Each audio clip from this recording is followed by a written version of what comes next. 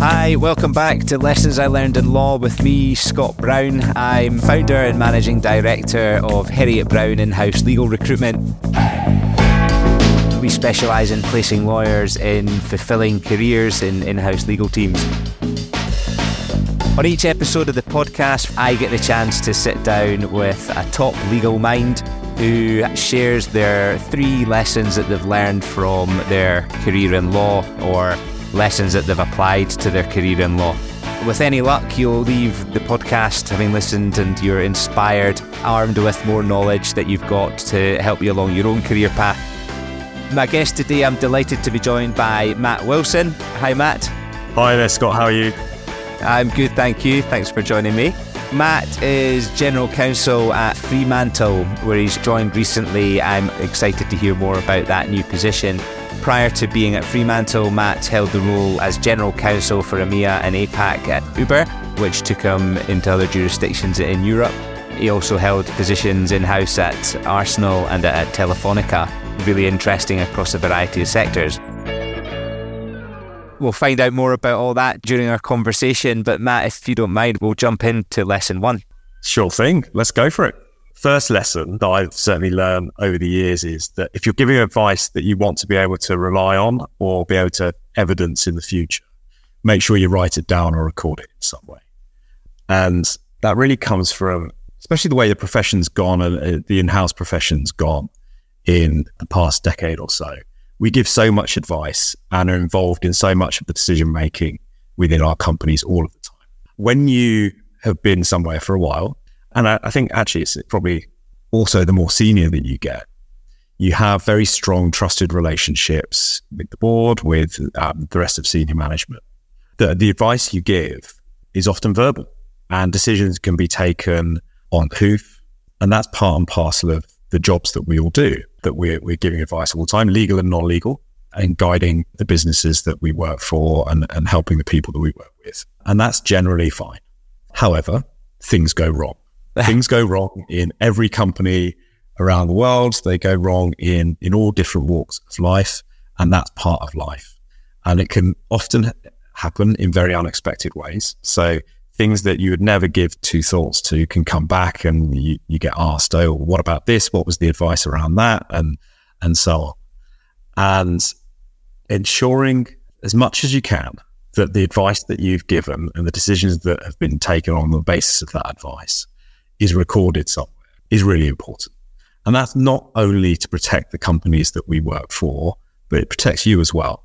Just an example of that. Many years ago, I gave some verbal advice at Uber, and the advice was spot on. The business had acted on the advice, and that was all fine. 3 years later, we had a regulatory inquiry as an investigation in a particular jurisdiction. And that incident that was around the advice concerned and that the business had acted on the advice, we hadn't written it down anywhere. And we were being asked questions about it. And the easiest thing in the world would have been to say, well, here's a chain of emails that show what the advice was and what the business did about it. And it all was fine in the end, but it caused some unnecessary stress.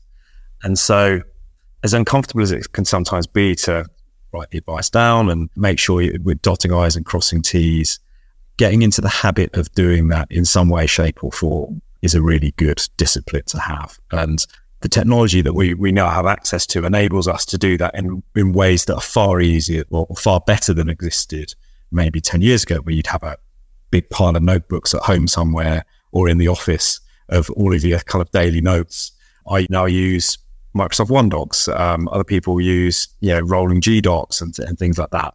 And great to be able to use those things as evidence, which show, when the notes were created and so on and so forth. So that would be my first one. So if in doubt, write it down. Good lesson, clearly from lived experience in that. Indeed. What was the heart rate like at that point? Variable, I would say. Was that the light bulb moment for writing stuff down? I think it's something that you always know and you're always told, but you get into positions, I think, especially in-house, where you just get comfortable with your environment. You get comfortable and you trust the people that you work with, and you're moving very quickly, and pace is important. And it's good to have a reminder that while moving quickly, maintaining the discipline that's important, especially as lawyers, is still crucial. Can imagine in tech, it's very need that information now, need the answer now. Let's move forward. In tech, in particular, yeah. So much is done on Teams calls and on Zoom calls, and a lot of the time those things aren't recorded. But of course, now with the advance of technology, with AI coming in as well, it's going to be easier to transcript those calls in the future, to produce summaries of them, and so on and so forth. Whereas before, that would have taken a lot of additional work. So for lawyers, I think this is something that will become easier as time goes on. Yeah. Keep your guard up at all times. Do you think there's any other function within a business that has to do that as well? Or is it something you feel is unique? Absolutely. Finance, HR, all of the support functions, I think important. The board as well. Anyone in a senior decision-making capacity, having those decisions and the reasons for them, being able to evidence them is generally I think a good thing from corporate responsibility point of view and accountability point of view. So if I'm the CEO or the COO, the decisions you take are always based on the facts that you have available to you at the time. Mm-hmm. And context for those decisions is everything. It's really easy 5 years down the line for someone to turn around and say, well, why did the CEO make that decision? Being able to show why that decision was made is important, and I think it can be useful.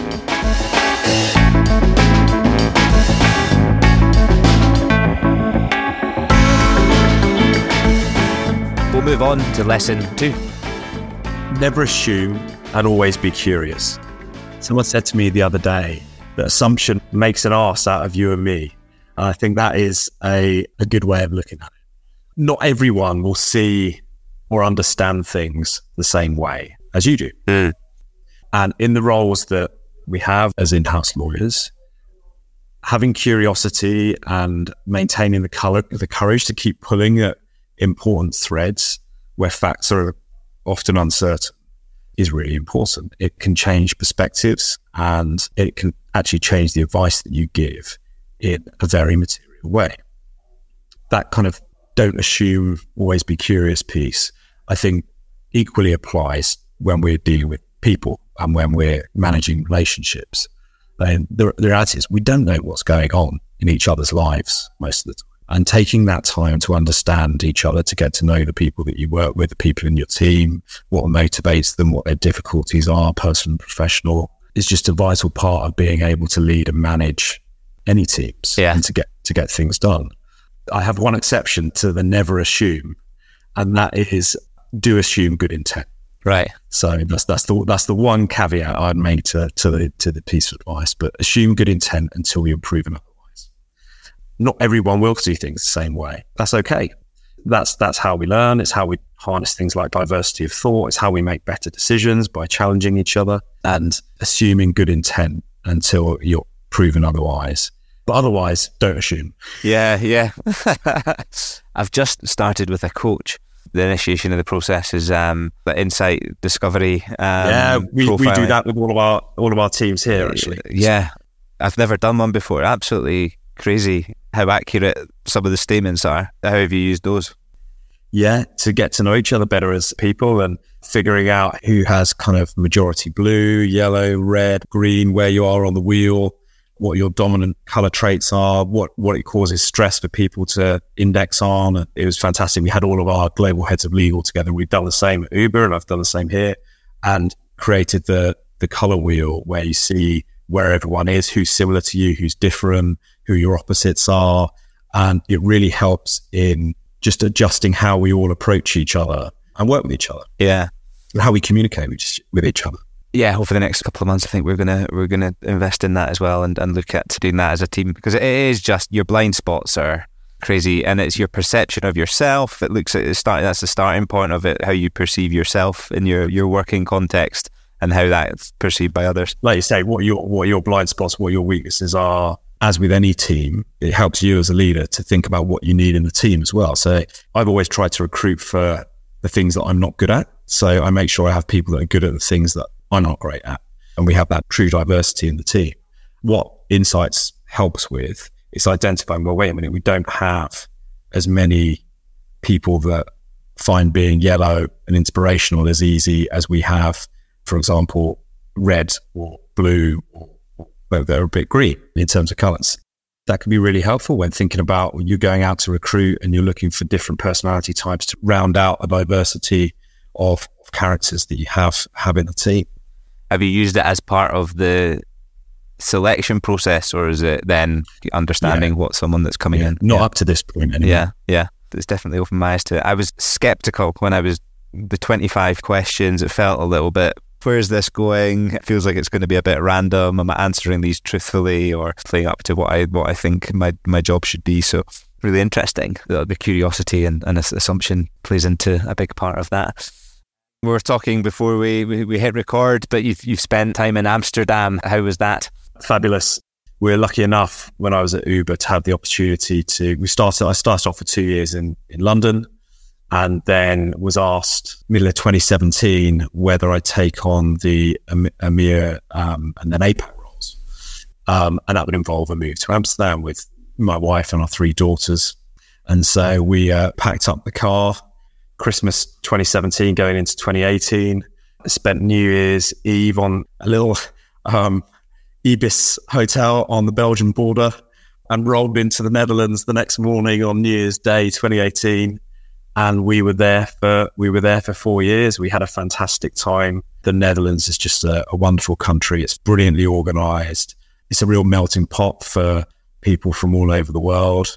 Amsterdam is a remarkably easy place for expats to settle and live and work. It's great for kids. Anywhere where you can cycle for 10 minutes and be wherever you need to be is a pretty special place. And so we had a brilliant time in those 4 years, including through, we were there through COVID, and the ability to, at lunchtime when the kids were at home, to just get on the bike and go for a cycle. The restrictions weren't quite as bad in the Netherlands as they were here in the UK in terms of where you could go and who you could see. So it was fabulous. Good adventure. Great family adventure. Yeah. Career in law, did you think that there would be opportunities to travel, or do you think there are as a profession? Do you think there's many opportunities to go and work and live elsewhere? I think as with a lot of things in life, the opportunities are there if you seek them out, and you have to be proactive about it from a personal point of view. You have to have a bit of a sense of adventure, a bit of a sense of curiosity, and then pick the places where you work accordingly. So Telefonica was just as good from an international travel point of view, and the team I was in was a very international team. When I left Telefonica, we had people in Latin America, in the States, there's people in the team in Spain, as well as in the UK and elsewhere, and was traveling all over the world at that point. It gave a real taste for living abroad. And when the opportunity came up to go to Amsterdam, we jumped at it. It wasn't just about living and working somewhere else like Amsterdam. I think something that I've enjoyed a huge amount through my career is working in diverse environments, experiencing diverse environments. So whether that is working in teams that are from all over the world, and our team at Uber and EMEA and APAC had over 30 different nationalities based in over 20 different countries. It was just fantastic. We get on Zooms and Teams and we'll have meetings in person, and people would just be there from all over the world, sharing stories, sharing experiences and perspectives. And that's something I've always really enjoyed. And then allied to that ability, is something that I was very grateful for, both at Uber and Telefonica in particular. I still have that here at Fremantle. The ability to travel as part of your job.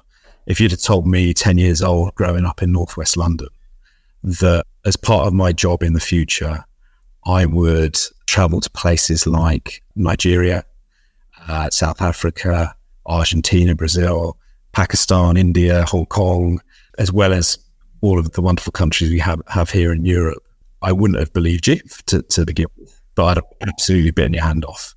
And I just feel very privileged and fortunate that that's how the career has panned out.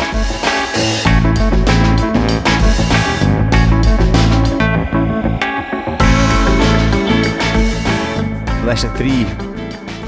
Okay, lesson 3. So let's put it under the heading of "This too shall pass." Part of any lawyer's job, and in particular, I think this rings true for in-house lawyers and general counsel, is dealing with crises. I've had my fair share of those in my career. I think like any in-house lawyer does. And your ability to stay calm under pressure and think clearly under pressure will define not just how you deal with the crisis at hand, but also what other people's opinion of you might be and how you affect others as well. Because how you act and how we act as lawyers and as people affects everyone around us. That could be our colleagues more widely with the business, as well as our teams. This too shall pass. Everything worked itself out in the end. And short of issues actually being a matter of life and death, and sure, there are some lawyers that deal with matters of life and death. And I recently met the General Counsel for the British Army. That's a different kettle of fish. But in most of our jobs, we won't be dealing with issues of life and death. And so retaining some perspective in the middle of a crisis, I think, is always important, knowing in the knowledge that give it a passage of time, that crisis will fade into the rearview mirror one way or another. Whether that is a business issue, a regulatory issue, litigation, people-related issues, they all work themselves out. And the best that any of us can do is stay calm, make the best decisions that we can, make sure you're authentic to yourself, be aware of your own red lines, and make sure that whatever you do and however you act and whatever decisions you make and the advice that you give, you're able to look yourself in the mirror the next day. The other thing I want to say on this is when you're in those situations, and actually just every single day, every interaction that you have with another person matters. Even more so in our roles as lawyers. The position that we have in organizations, I've always thought of as a real privilege. And it's a privilege because we see and we're involved as a team in pretty much everything that businesses do. I think we all need to be very careful how we use that privilege because, as I say, how we act and what we say and our demeanor, it affects everyone around us. So every interaction that we have with people really does matter. It can give them a good day, it can give them a bad day, depending on how they come across us and how we act with them.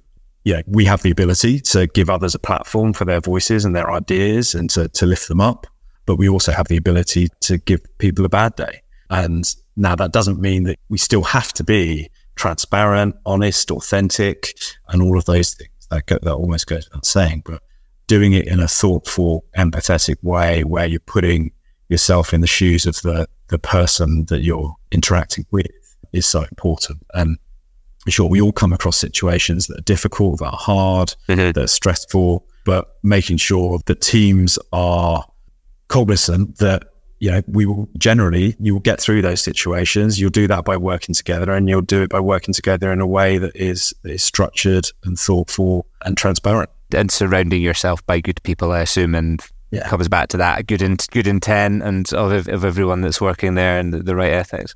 If there was a fourth one, recruit well would be the other one. And like you, I think you've hit the nail on the head. Surrounding yourself with good people that you trust, and actually. I've always had a mantra of recruit people that are better than you are. So I've always tried to recruit people that either are or have the potential to be better than I am at my job.